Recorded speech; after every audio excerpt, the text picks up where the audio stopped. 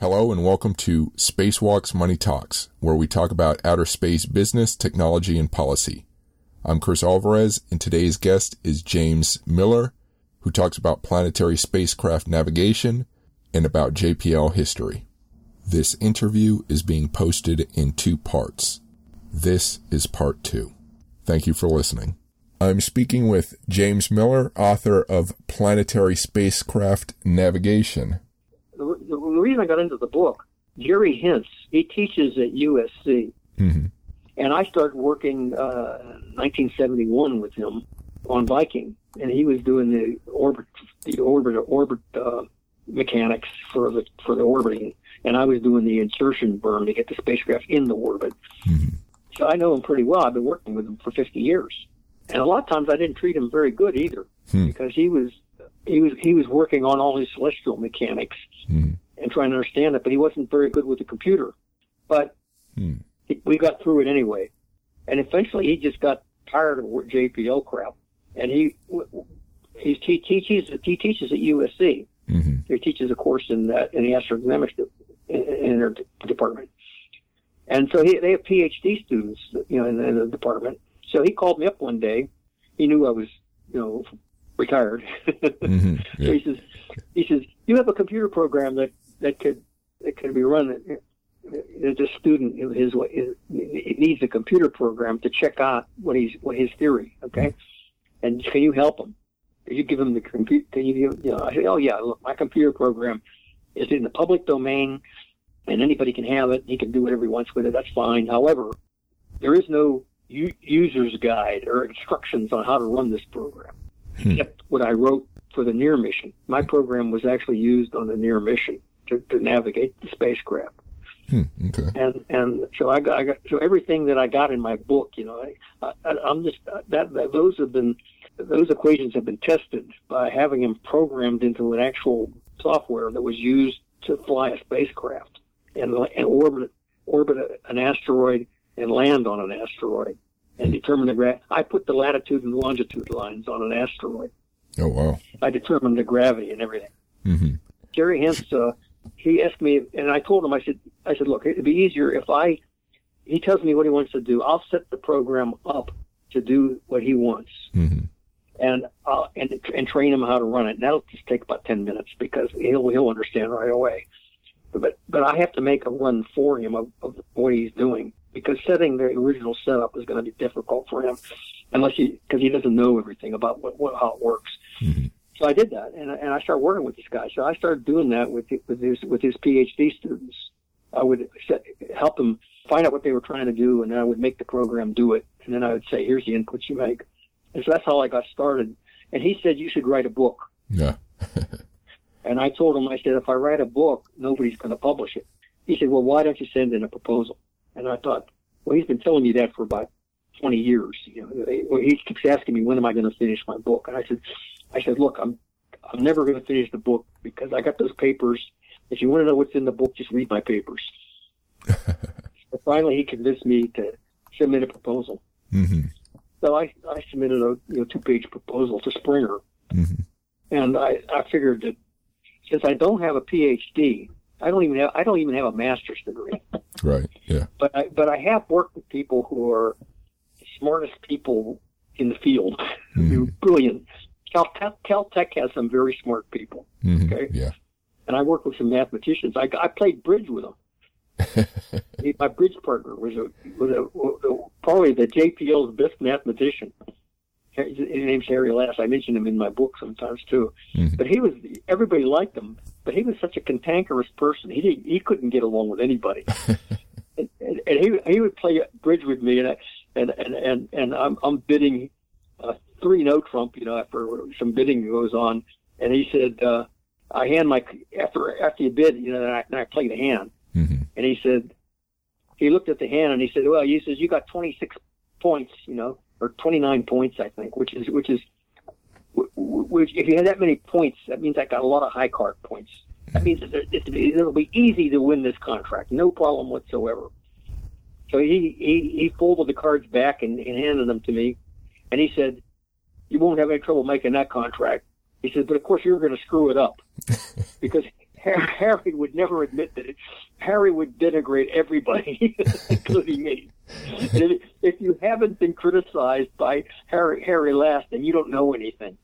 He would never do this to anybody that was, you know what I mean? Yeah. It was only the smart asses that he would go after. But I played bridge with him, so I enjoyed it. And I didn't make the contract. So he said, I knew you were going to screw it up. I knew it. And the guy I was playing against is really good at bridge. Mm-hmm. He's as good as Harry.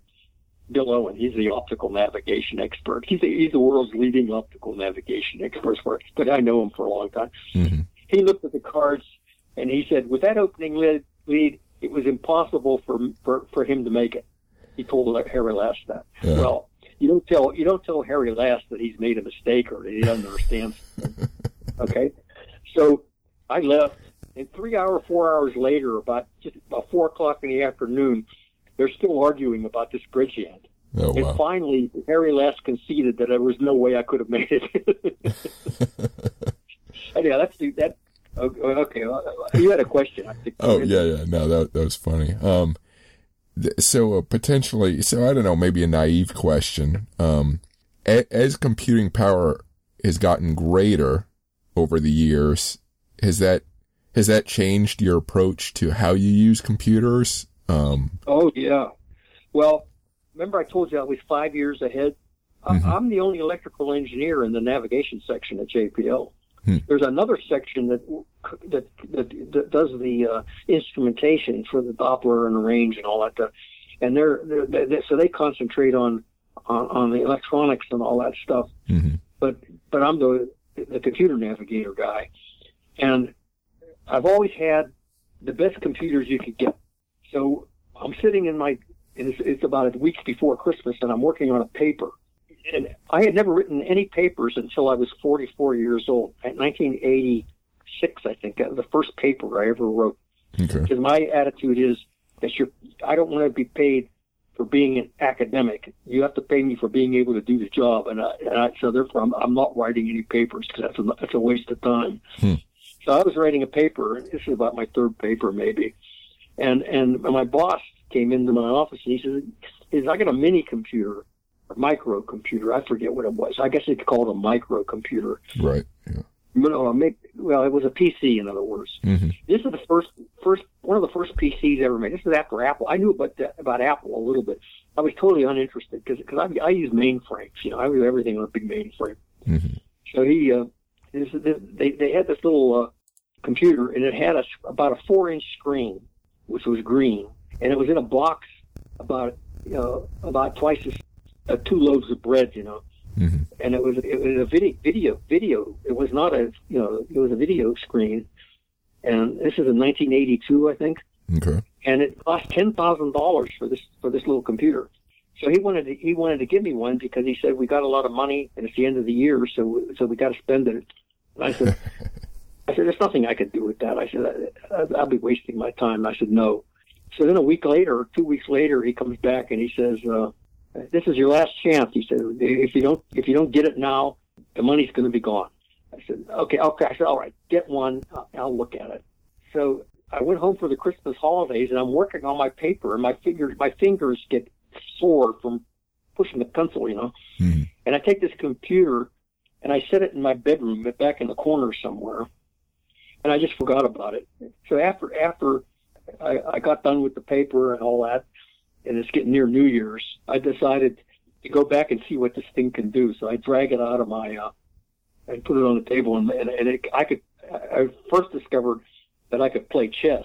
But then what I also discovered is they had a program called WordStar, which is like I think it was WordStar, something like it. It wasn't Microsoft Word. It was WordStar, and it does what Word does, mm-hmm. electronically does things, and you could print it on a dot matrix printer, which looked awful.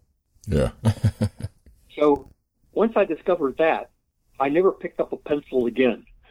Even though my hand no longer has the callus on it where I hold the pencil. And what I did is me and another guy who was from that I knew from JPL that went to aerospace, we met at a conference a couple months later, mm-hmm. and I'm bragging. I said, guess what? I did this paper all by myself. And he said, he said, I did too. I said, well, the problem is a dot matrix printer is awful print for a conference paper. Mm-hmm. Okay.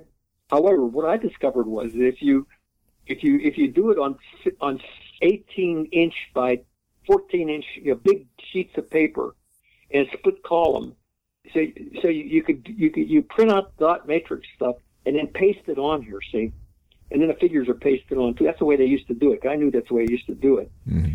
And then so you have this big thing, Well, when you shrink it down to 8.5 by 11, the dot matrix looks like just regular type. It's beautiful.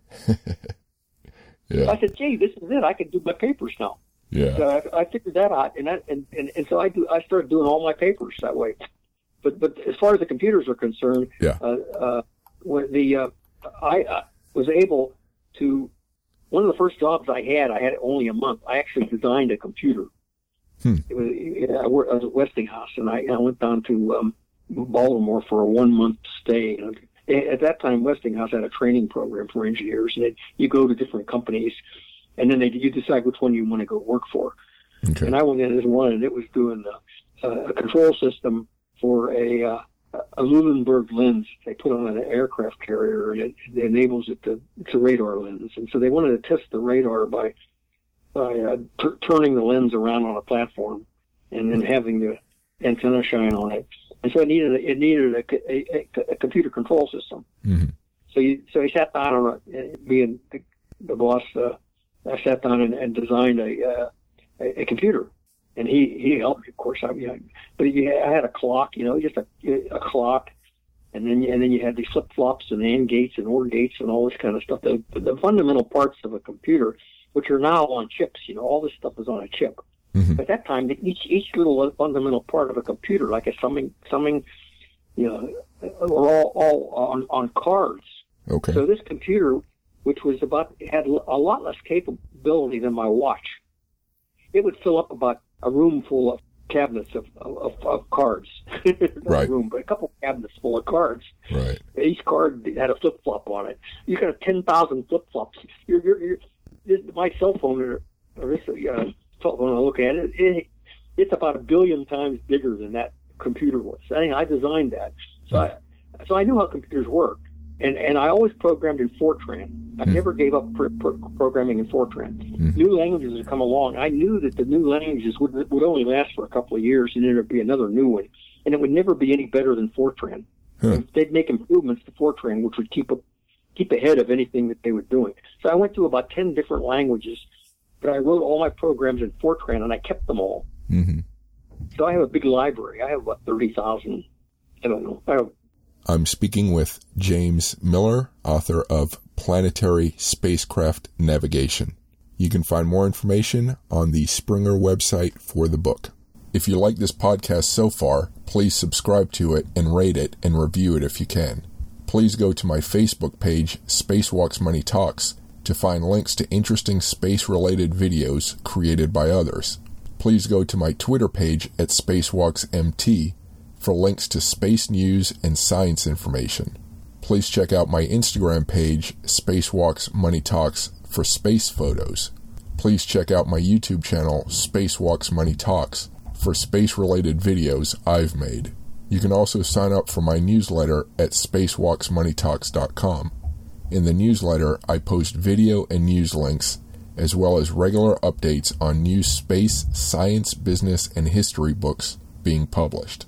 If you're interested in other kinds of history, such as military history, or film, TV, books, and comic books history, including science fiction, fantasy, and horror themes, you can find the links to my other podcasts and associated book lists at historyrabbithole.com. That's rabbit as in the animal. historyrabbithole.com.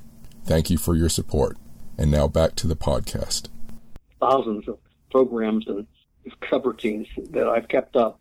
Wow. And I knew that I could always find a Fortran compiler to when I switched computers. So they switched mainframes, and we had IBM computer around 1969, 70, and then around 70, when I was gone, they switched to a UNIVAC 1108. Mm-hmm. And I come walking in, and all the software that we use for navigation would not run on the 1108 without very expensive conversion. And so we almost had to start and reinvent a whole new set of programs. Right. I just took my deck of cards in Fortran and I just dropped them into the 1108 and figured out how to make it run. And I had my software was all running without any problem at all. It took me a day to get back online. Oh, wow. From that point on, I always tried to keep ahead of the curve and knew what was coming. And I knew that the programs would keep getting faster and faster. But one of the things that I use is in my book on Monte Carlo. The Monte Carlo takes a lot of time on a computer. But you need samples. And what you'd like to have is like 5,000 samples. Okay? Well, when I was at Lockheed Martin, one sample cost about $100 to run on a computer. So we had 29 samples, 30 maybe, something like that. Yeah. So that's not enough to really gather statistics. I mean, if you want to determine who's going to be president of the United States, you go out and interview 30 people. That's not going to give you a very reliable estimate, right? But that's what we did for this missile, or this spacecraft that we're going to send to Kwajalein. We want to get in a 10-mile circle, so we'd run 29, and if they all went inside the circle, we'd say, okay, it's good. Yeah. Well, by the time I got to Viking, I started running my software, which to do this optimization, I have to optimize every sample. So that took us some time. And I inverted like about 1,000 6x6 matrices. Anyhow, I do a 500 sample, and that took an hour of CPU time. And it inverted like 40,000 6x6 matrices to do that in an hour. And it cost $800 for one run. Oh, wow. So I'm making these runs, and since the Viking is $1 billion project, a few million from here, a few million there, after a while it adds up to some real money, but for $40,000, $1,000 is nothing. Whereas everybody else, they were lucky to get $10,000 for a budget for a month. I would blow their month's budget in one run. And one time I ran a computer, this was at Martin, and I flew the spacecraft to Kwajalein, and I'm integrating in. When it got into within 10 miles of Kwajalein, it would stop. The program would stop. Okay. So I come in one morning, and there's a stack of paper about 2 feet high, and a computer must have run for hours on this thing to get it to do it. And I thought, what the heck happened? Well, what happened was I missed the 10-mile circle, and I didn't have a stop in there that when it hit the surface of the Earth, it would stop. So it went in. It went straight. It came in just like the shuttle trajectory.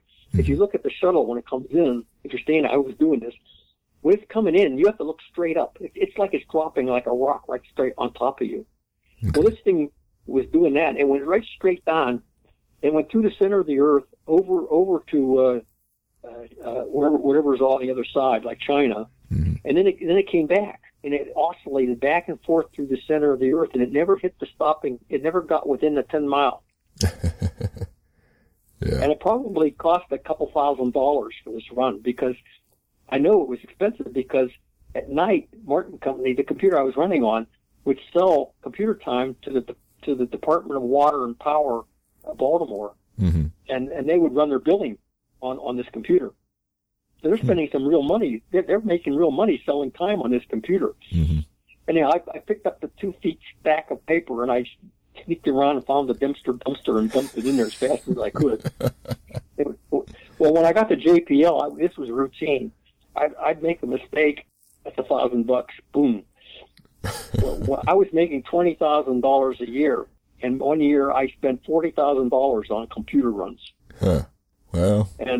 And the reason was because I'm running to try to determine if we have enough fuel to run the Viking mission. Right. And so it kept changing the trajectory. It kept changing what they want to do. They like, for example, we're not going to land on the 4th of July because they finally figured that out. And then now I don't have any time, but I had anticipated that they were going to not land on the 4th of July. So I had done a study where we figured a lot of different possible landing sites and stuff like that. So I'm making all these runs, and it cost a lot. But I knew that in the long run, that whatever I spent would be made up because computers would get even faster. And now the computer that's sitting right in front of me right now, it probably runs about 100 times faster than that 1108. Mm-hmm. And it costs, instead of $1,000 to make that run, I can make that run for 2 cents worth of electricity. Right. And it would take only an hour. Mm-hmm. Or less. It would take less than an hour to do it. This program this computer's 100 times faster than that 1108. So I plan my development of all my programs for the future, figuring I'll spend a lot of money right now to get them to run. But then in the long run, I'll have it. Yeah. And that's what happened. So on this topic, do you have any thoughts on whether the ideas of artificial intelligence and quantum computing, how they might affect this kind of work, or is it they'll just get faster and better? Okay, well, I'll tell you my background in artificial intelligence. Okay. When I was taking classes at Carnegie Mellon back in 1957, 58, the guy who was the father of artificial intelligence was a graduate student or something like that at that time. He was teaching classes, and I remember him. Newell was his name. What was it? Now there's about 20 different fathers of artificial intelligence. He's hardly mentioned anymore, but he's one of the original. And Carnegie Mellon is really big in artificial intelligence, where I went to school. The department that I came out of, and they're the ones that did the chess program, the computer program that beat the chess master, the Watson thing. That's Carnegie Mellon. It's IBM, but those guys originally, they did that work at Carnegie Mellon. So Carnegie Mellon is very big in AI. So I have a reluctance to badmouth AI. However, I tend to not care about my friends. If I think something's wrong, I don't like it. I say it. And I'm not a big fan of AI. And the reason is I think I can do things that a computer will never be able to do. I guess that's the reason. Even though I recognize how valuable it is to have a computer to do things, it's still a stupid animal. And it's always a stupid thing to me. Well, it seems that, and I'm looking at one of your chapters is titled Probability and Statistics. It seems to me that there are perhaps too many variables for AI to be used for, determining orbits or, making these sort of calculations. Maybe in time it'll get better, but it doesn't seem like it would work now. Yeah, well, you probably wouldn't do the statistics on a flight computer. But if you took the equations that just have to do with just making it go and forget about the statistics, you're right, though. The statistics would kill you because you can't do that with AI. Because there's too much. You have to know what variables are important at what part of the mission. Like if you're out in space, and there are no planets within a couple astronomical units, it's highly unlikely you're going to run into a planet. So you don't have to worry about that. But when you're orbiting a planet, you don't have to worry about the solar pressure because the solar pressure acts over many days and everything happens within a few hours when you're in orbit. So solar pressure doesn't do much to you because its time is short. So there's a lot of that kind of knowledge you have to put to the problem. But I could write a program that would actually compute the trajectories, optimize the trajectories, do the orbit determination.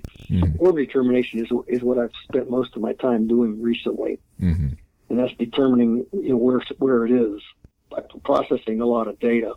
That's not AI though. It would be hard to do AI. So just kind of an aside, but I know the Chinese have a satellite at L1, I think, for their moon mission, and I'm curious why doesn't the U.S. put a satellite up in that area? Or is it too expensive and not? JPL doesn't do everything. And the guy at Johns Hopkins, his name's Farquhar, he was the big guy that figured out orbits around L1. I worked with him on an EAR mission, and he actually came to work at the same company, Kinetics. I worked with, after I left, he came to work at Kinetics. So I know him really well. He's dead now, but I don't know him really well. But he's the guy that's sending missions to L1. Well, he's kind of a character that kind of pissed off JPL because he was always doing things that he shouldn't be doing. He would trick NASA into putting capability onto spacecraft that they don't need, so that after they completed their main mission, he would be able to do some other things that he wanted to do, and he wouldn't tell anybody. Okay. And he's like, well, I like that guy. So even though he was a jerk, I kind of liked him anyway. I have mixed feelings about him. Mm-hmm. So JPL just stayed. But any of the reason you don't want to go to L1, there's nothing there. Mm-hmm. It's just a mathematical point in space. There's nothing there. Mm-hmm. Now you couldn't use it as a staging point for a spacecraft mm-hmm. because you can orbit L1. Mm-hmm. But if you look, the trajectory I designed goes very close to L1. It goes by L1. And so Farquhar claims that he had invented what I had invented. And this is before he's going to be the mission off. He was the mission manager for the SNEER mission that I worked on for 5 years, at APL. Mm-hmm. But I'm at JPL, so if I'm at JPL, I pointed out to the management at JPL after I agreed to work on it, and all that, yeah, okay, they're going to use my software. So I said, okay, let's go in. I said, there's one little problem here, though. I said, I'm not going to take any crap at all from APL, and I'm not going to do anything that they want me to do, unless I think it's the right thing to do. Mm-hmm. And I'm going to be independent. And the reason is because it's illegal for me to work for APL. Mm-hmm. It's written into the law. JPL is not allowed to have any of their employees go and work for some other organization. Mm-hmm. That was back in the 60s. Okay. And as far as I know, that law is still on the books. Okay.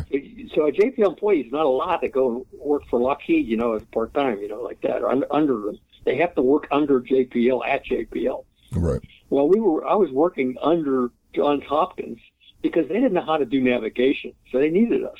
And so I wanted to keep it such that we would work and do the navigation, but do it as an independent operation at JPL, and then just do it for them, like we do all the other missions. Mm-hmm. But this was such a complicated mission, and it's the reason that I decided I wanted to work on it. Normally, if it's a simple mission, I won't. If I thought anybody else could do it, I try to get them to do it. Mm-hmm. And if there's nobody else, if I think that there's nobody else that can do it but me, then I'll work on it. Otherwise, I don't want to be bothered. Okay. So this was one of the missions that I thought I had to do it because of my software, and I'm the only one that really knows how my software works. Mm-hmm. And if I just walk away from the software, they'll never be able to figure it out. So I'm working on this mission with Farquhar, and he says that he had thought about this trajectories because it goes close to L1. It goes out there about 1 million. L1's about 900,000 kilometers away out there somewhere, mm-hmm. and. So one time I'm at a conference, and he made this statement, we're at a conference, and I'm standing there, and I told him, I said, all right. I said, do you have a paper that documents that you have done this work before? And he kind of didn't answer me. And I said, well, okay, if you don't have a paper, I'd appreciate you keep your mouth shut because I don't figure that I should have to answer people who are claiming to have done something where they have never documented it. Mm-hmm. Which is the way science works, by the way. Mm-hmm. If you do something and you don't write a paper, it's like you didn't do it. Right. So I kept reminding a lot of people of that because they kept saying that they did something they decided, look, did you write a paper? No. Okay, then you didn't do it. Okay, got it. So I did that to Farquhar. So Farquhar decided he doesn't like me. Mm-hmm. So for 5 years, I'm working under him, and he did everything he could to make sure he didn't have to talk to me even, practically. But that was good for me because I wasn't going to listen to him anyway. Mm-hmm. So it's kind of like I've never been nice to managers because I don't like them, but I always got along with the people that I work with, mm-hmm. and I always did what you have to do. You have to treat everybody like you're equal. You can't treat people like you're the smart guy and they're the dumb guy. Mm-hmm. You do that, you're just not going to get anywhere. Management does that all the time. They just think that whatever they decide, that's the truth, and that's all there is to it. Yeah. But once you get into a position where you're the manager and whatever you just decide is what everybody has to go along with, mm-hmm. which is like Trump, like working for Trump, then you never get anywhere. Nobody wants to work for you. Yeah. And not being a manager, I had a tremendous advantage because I could threaten people too. Mm-hmm. I could threaten them if I didn't like what they were doing and I thought it was wrong. I could say, okay, take it to your supervisor, and if he agrees with you, then I'll get my supervisor. And we'll get together, and if you're right, I'm going to quit, and you can take over because I will never work on a project unless I'm right. So if there's any question about me being right, I'm gone. Yeah. I won that argument all the time. Nobody ever wanted to go to challenge me. I'm speaking with James Miller, author of Planetary Spacecraft Navigation. You can find more information on the Springer website for the book. If you like this podcast so far, please subscribe to it and rate it and review it if you can. Please go to my Facebook page, Spacewalks Money Talks, to find links to interesting space-related videos created by others. Please go to my Twitter page at SpacewalksMT for links to space news and science information. Please check out my Instagram page, Spacewalks Money Talks, for space photos. Please check out my YouTube channel, Spacewalks Money Talks, for space-related videos I've made. You can also sign up for my newsletter at spacewalksmoneytalks.com. In the newsletter, I post video and news links, as well as regular updates on new space, science, business, and history books being published. If you're interested in other kinds of history, such as military history, or film, TV, books, and comic books history, including science fiction, fantasy, and horror themes, you can find the links to my other podcasts and associated book lists at historyrabbithole.com. That's rabbit as in the animal. historyrabbithole.com. Thank you for your support. And now back to the podcast. But stepping back to L1, the reason I ask about that is because isn't that why the Chinese are able to put their probe on the far side of the moon, because they have a communication satellite up around that area? That's why I was asking about it. Oh yeah, that could be that makes sense. In other words, that would L1 would be out there that you could then look at a spacecraft on the backside of the moon. Yeah. So that's just. You know, I'm sure the Chinese are aware of my trajectory. It was the Japanese that had a spacecraft that was stranded. Mm-hmm. And I had more fun with that than just about anything that I've done, because the Japanese don't like to ever admit that they've done anything wrong. Well, welcome to JPL. You try to find somebody that try to get Trump to admit that he's done anything wrong. That'd be easier than getting JPL management to ever admit that they've done something wrong. The Japanese are even worse. Oh, really? And so the fact that I generated this trajectory meant that the Japanese would have to admit that they didn't know how to do it. Mm-hmm. That they were wrong, essentially. Yeah. First of all, they didn't even want to admit that the spacecraft had failed. They didn't want their. Okay, so all kinds. This was a very bad decision on their part, mm-hmm. because they even wrote it. I even have a telegram that they wrote to my manager, mm-hmm. Essentially telling my manager that to silence these guys that are making too much noise. You know, they're talking about me. Mm-hmm. And my manager, he gave it to me. He's laughing. You know, I said, I remember telling him one time. I said, look, I'm not giving them my work. That's it. I'm mm-hmm. taking credit for it. I don't care what they think. Yeah.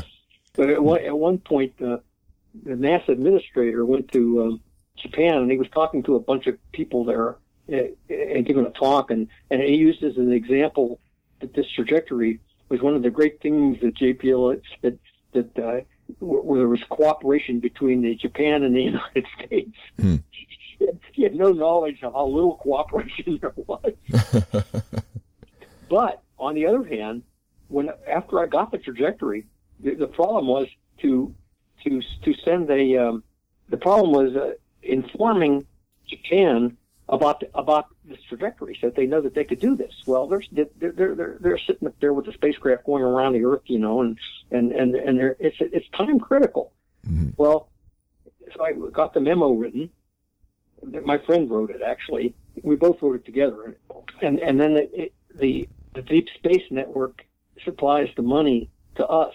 They gave me $25,000 to study this thing, mm-hmm. and I gave half of the $25,000 to the guy down the hall, because he was helping me.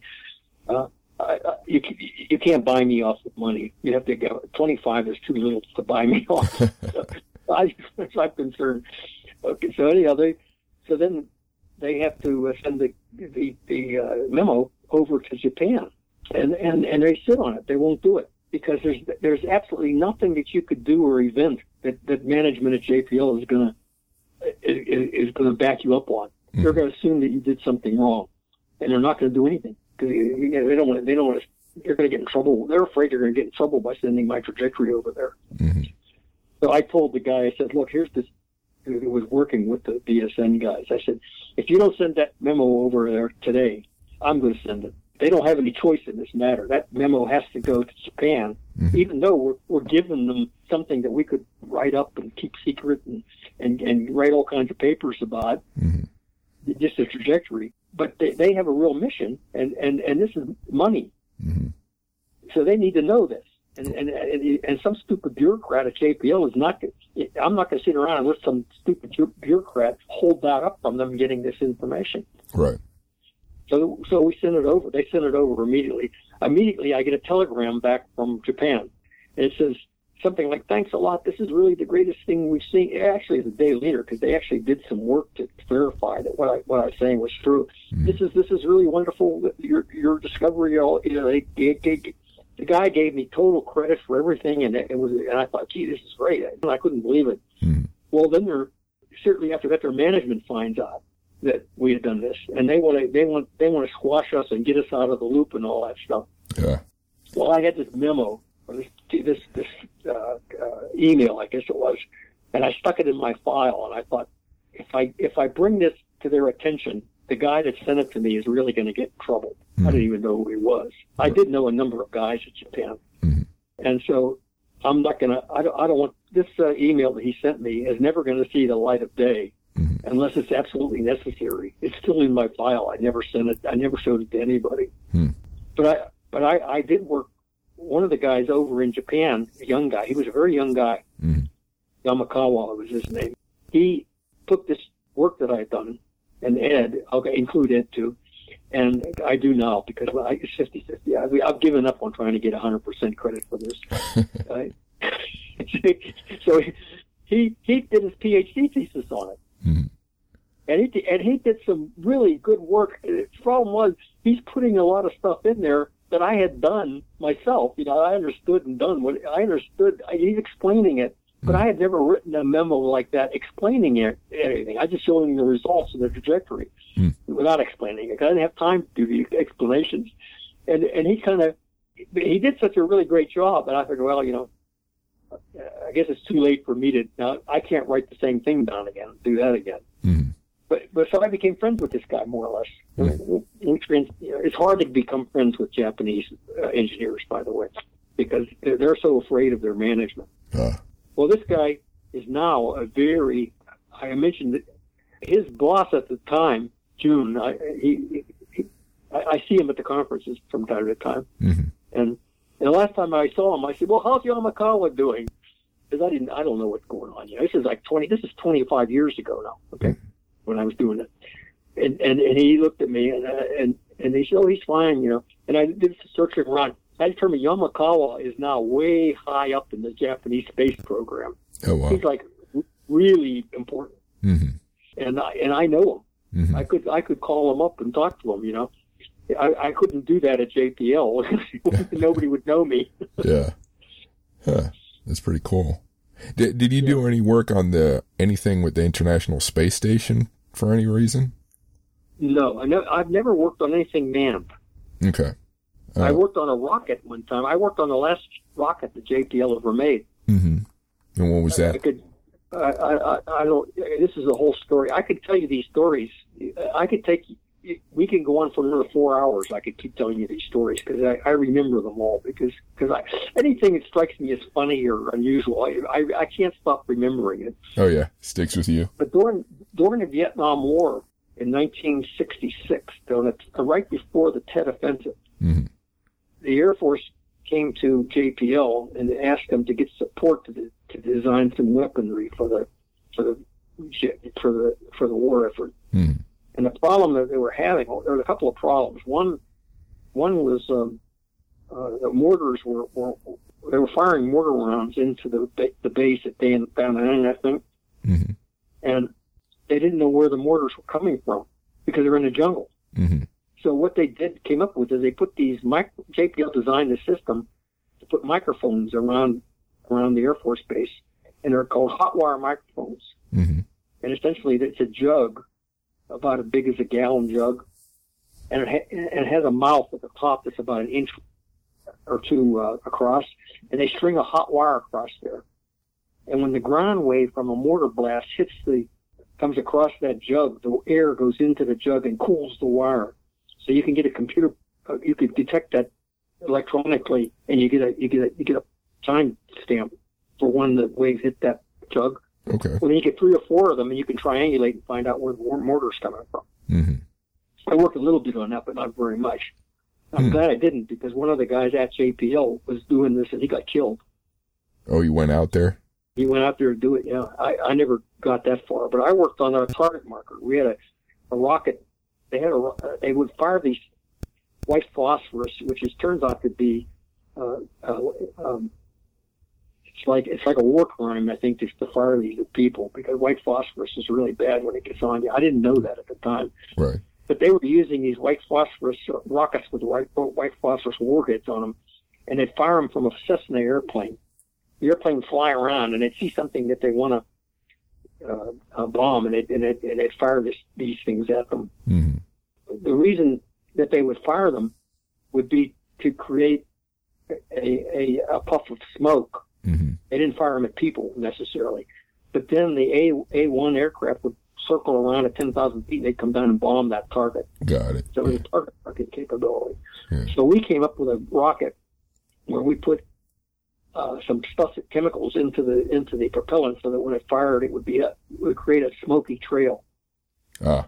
So see a smoky trail from the Cessna down to the ground, mm-hmm. because otherwise the guys up in the airplanes, they wouldn't see it, because the puff of smoke was under the jungle foliage.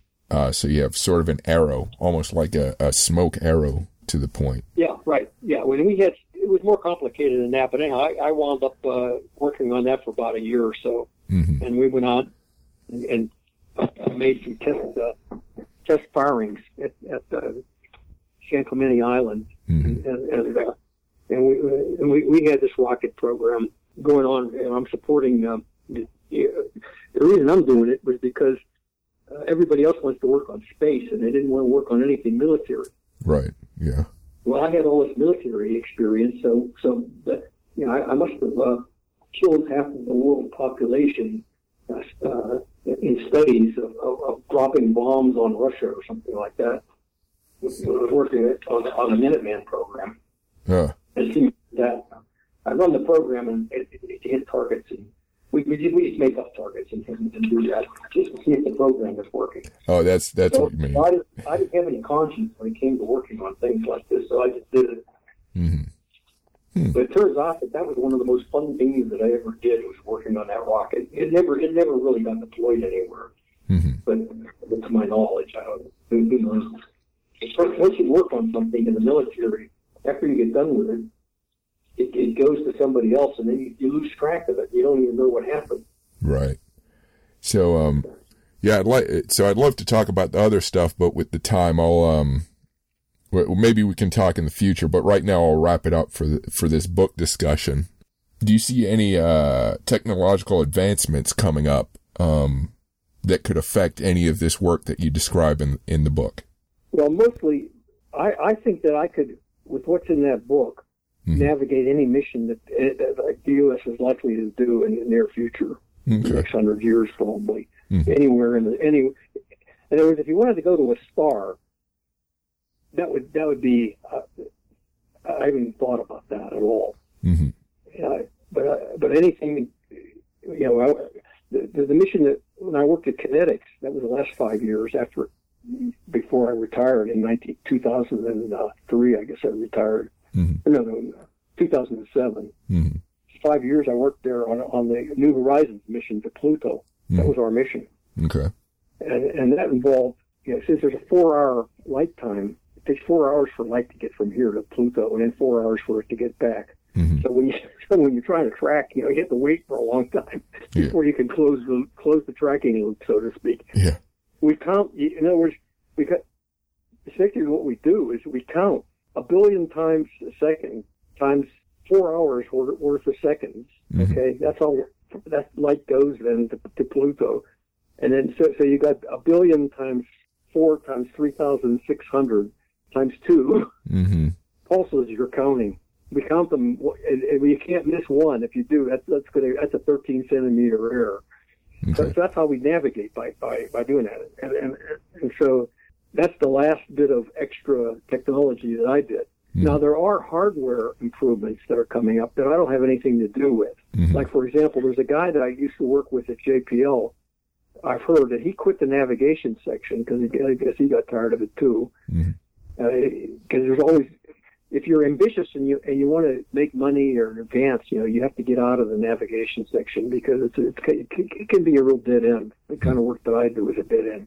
Nobody follows in my footsteps at JPL. They look at me and they say, I don't want to do what that guy does. But this guy went over to work with the science Mm-hmm. on an atomic clock.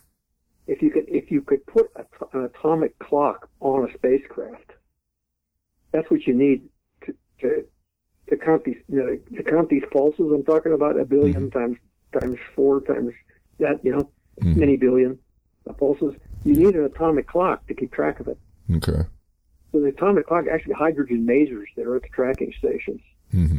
And so they want to put an atomic clock. So he's working on that, putting an atomic clock on a spacecraft. Mm-hmm. Now, he goes over there, and I doubt that he has a degree in electrical engineering. So if you're not working on the electrical aspect of it, then what are you doing over there? Mm-hmm. I guess they figure they needed him to figure out how you'd use it for navigation.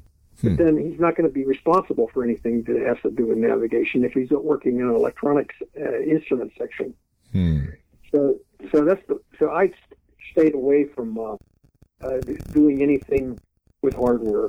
Once I finished Mariner 6 and 7, that was my last time I worked on hardware. Before that, I worked on lots of hardware. Oh, okay.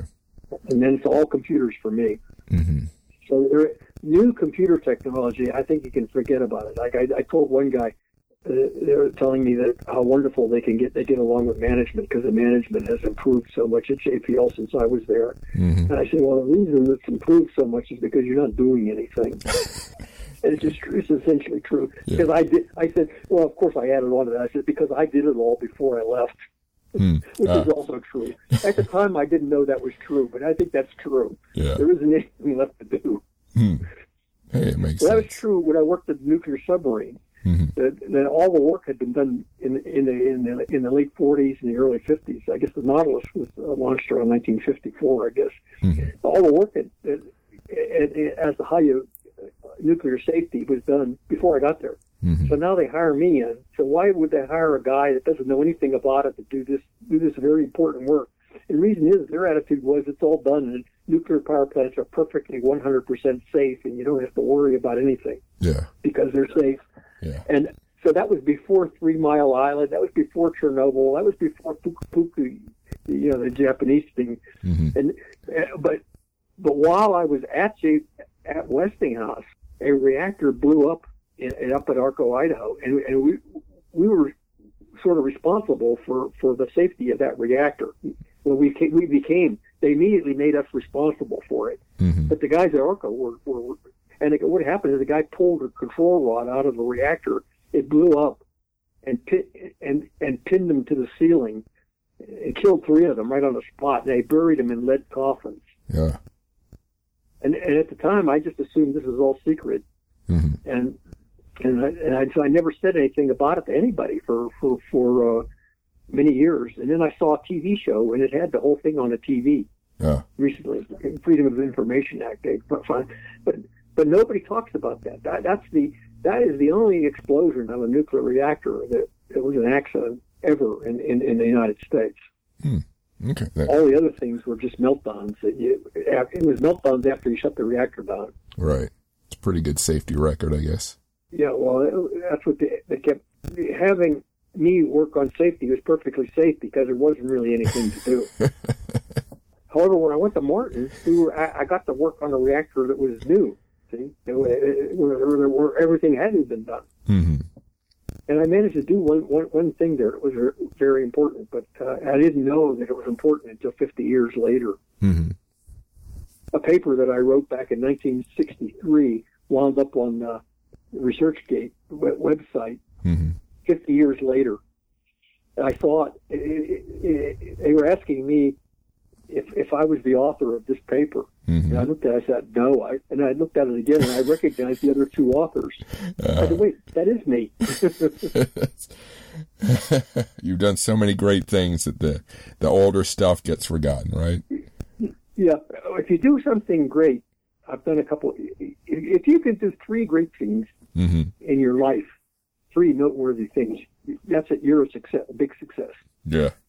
And these things that you do that if you worked at it really hard for like 5 or 10 years, and then something happens that you discover something that's really neat. Yeah. At the time you discover it, you're absolutely convinced that it's nothing important. I've had this experience 2 or 3 times now. So you don't do anything. You just say, look at it, okay, big deal. Once you understand it, it's simple, so you don't care anymore. Yeah. That makes sense. It's hard to realize it. It's hard to realize that nobody else has ever done this before. Yeah. But when you work in space, the one thing nice about working in space at the time I worked in it, it wasn't worn out like the nuclear. In the space program, there were a lot of things that had not been discovered that were new, and you can actually work on them work on missions I was working on most of the missions I worked on. I was the first time it's sort of been done. And so you could do, when you do something, you almost everything you do is something that's new. I don't think I've ever discovered anything that any really great scientist or mathematician would think would be significant. But if it involves a lot of money, then to me it's significant. Yeah. Where can people find you on the web? Do you do website, web page, or social media at all, or anything like that? I had a web page, and the last time I went looking for it about a year ago, it wasn't there anymore. The company that had the web page just went out of business. Oh. And then my web page just went with them. Yeah. I thought I owned the website, but apparently I don't. Oh, it's one of those deals. Yeah. Where they actually registered in their name. I kind of lost it. I had put a couple of papers that I'd written on that website. The ones I put them on there with the idea that these are things that I've done that I think have been overlooked because nobody recognizes that I did them. But they're significant to me. So I was trying to gin up information for me to be a consultancy. So I was trying to brag a little bit. I think that Springer, my publisher, managed to get a hold of that website because I detected that from some of the things that they said that they got that off of the website. Me bragging about doing something, Right. Okay. So, well, one of the things that have been very hard for me to do, my wife has no sympathy for me at all. She thinks I'm a narcissist. One of the things that I learned very early in my career, when I first started working in the military end of it, the Russians were, it was Cold War, and the Russians were beating us to the punch on just about everything. And so my thought was, and everybody's thought was, we're sort of competing with the Russians. So anybody who was a prima donna and wanted to get credit for what they did, nobody got credit for anything. In fact, you would write huge documents and your name wasn't even on them. They, like the reactor plant manual, a group that I worked in, we all did different sections of it. The reactor plant manual was like 4 volumes, and there were really, lots of stuff in there. About 20 guys that wrote it, and nobody's name is on it. Well, the first place that I ever went to work where if you did something that was kind of like an official project thing where your name was on it, was JPL. They were the only people that, because Caltech really has a big deal about publishing. They want your name on it.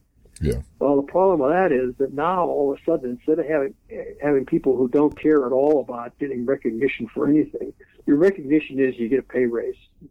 Oh. And that's it. Nobody gets recognized for being smart about anything. Everybody's just dumb and equal. Right.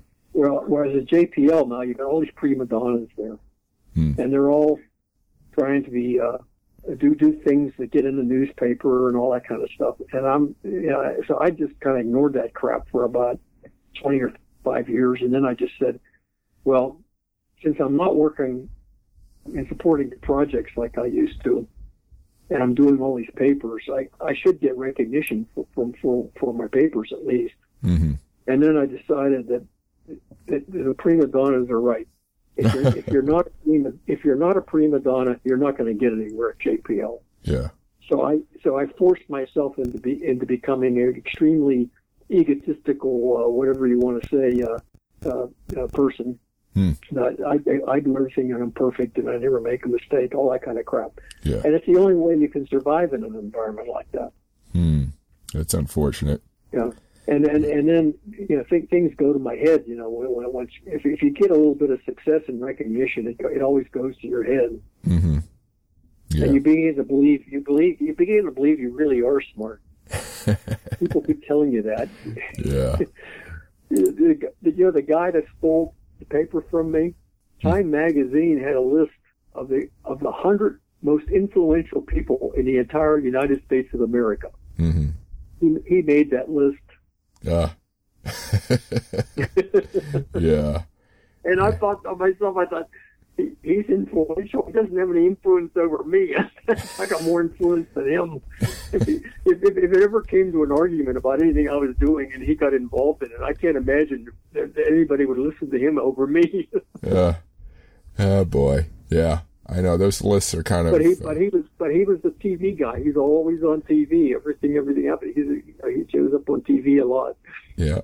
Yeah. Some people know how to sell themselves. That's for sure. Yeah. Well, some people are not. If you do the kind of work that I did, you can't be interested in selling yourself. You have to have other people sell you. Oh, yeah. Yeah, that's true. So I do try to keep enough friends. Mm-hmm. Like my favorite quote from John Donne, "No man is an island." Mm-hmm. Yeah. You can't be an island. No. I don't care how smart you think you are. Yeah. Even Einstein couldn't be an island. Yep. That's true. You have to have other people recognize your work, and they have to support you. Otherwise, you're just not going to get anywhere. Yeah, that's true. That's all the questions I have. Do you have any final thoughts or words? I hope I covered enough about why I wrote the book. I don't know if I said much about that or at all, but yeah, you did. I think the main reason that I wrote the book, I wanted to tell you that, mm-hmm. is because I thought that I looked at the books that are out there, mm-hmm. and they don't really describe how you actually do navigation. And people at JPL who would be capable of writing a book like this mm-hmm. don't want to do it because like we always say, it's like making sausage. Mm-hmm. You don't want to tell anybody what you put in it. Yeah. So when we dealt with any outside agency, that was the first thing we would say. Well, we'll do the navigation, but we got to make sure we never let them. We tell them that it's like making sausage, but we're never going to tell them how we actually do it, what goes in it. Mm-hmm. Yeah. If they did, they're just going to criticize. Yeah, yeah. So I held all that back for 30 years, mm-hmm. and I stayed with it, realizing I'm not getting anywhere. Yeah. But I enjoyed the work I was doing. I always enjoyed my work. Yeah. That's important. If you can do that, that's the number one thing to do. And I give that's the advice that I would give any student. Mm-hmm. Don't take a job because you're going to make 20% more money. Mm-hmm. If you enjoy the job that you're doing right now better, stay and do what you enjoy doing. It takes a lot of money to pry me away from what I really enjoy doing. Yeah. And they're just not going to have the money to do it. Yeah. You want to be motivated when you wake up in the morning and go to work. Yes, that's right. Well, not only that, but most of the problems I solve, I wake up at 3:00 in the morning and then I start thinking about them, and that's when I solve them. Yeah. What I like about my job more than anything else, especially since it's so heavily involved with mathematics, is that I can do it anywhere I am. Mm-hmm. I don't have to be at a desk. I don't have to be in a car. I don't have to be anywhere. I can just be walking down the street, and I can start working. Mm-hmm. Yeah, and thinking true. about it. And then I think things, one of the things that I was talking about something about writer's block. I never had writer's block writing the book. Mm-hmm. Because what I do is I walk around and I compose essentially what I'm going to say in my head, and I go over and over it about 100 times. Mm-hmm. And then when I sit down to write it, it's just easy the words just flow right out onto the paper. Yeah. Worst thing in the world you can do is sit down in front of a terminal and deciding you're going to write something, and without having thought about it beforehand. Right. Yeah, that's good You're advice. just going to sit there and stare at the terminal. You're not going to get anywhere. Yeah, that's true. All right. Well, thank you for speaking with me. Okay. Well, thank you. Thank you for listening. If you like this podcast, Spacewalks Money Talks, please subscribe to it and rate it and review it if possible. I have many other options as well to get great space information. You can find links to interesting space videos on my Facebook page, Spacewalks Money Talks.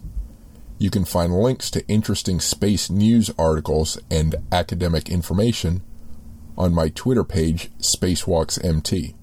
You can find photos on my Instagram page, Spacewalks Money Talks. You can find my videos on my YouTube page, Spacewalks Money Talks. You can also sign up for my newsletter at spacewalksmoneytalks.com.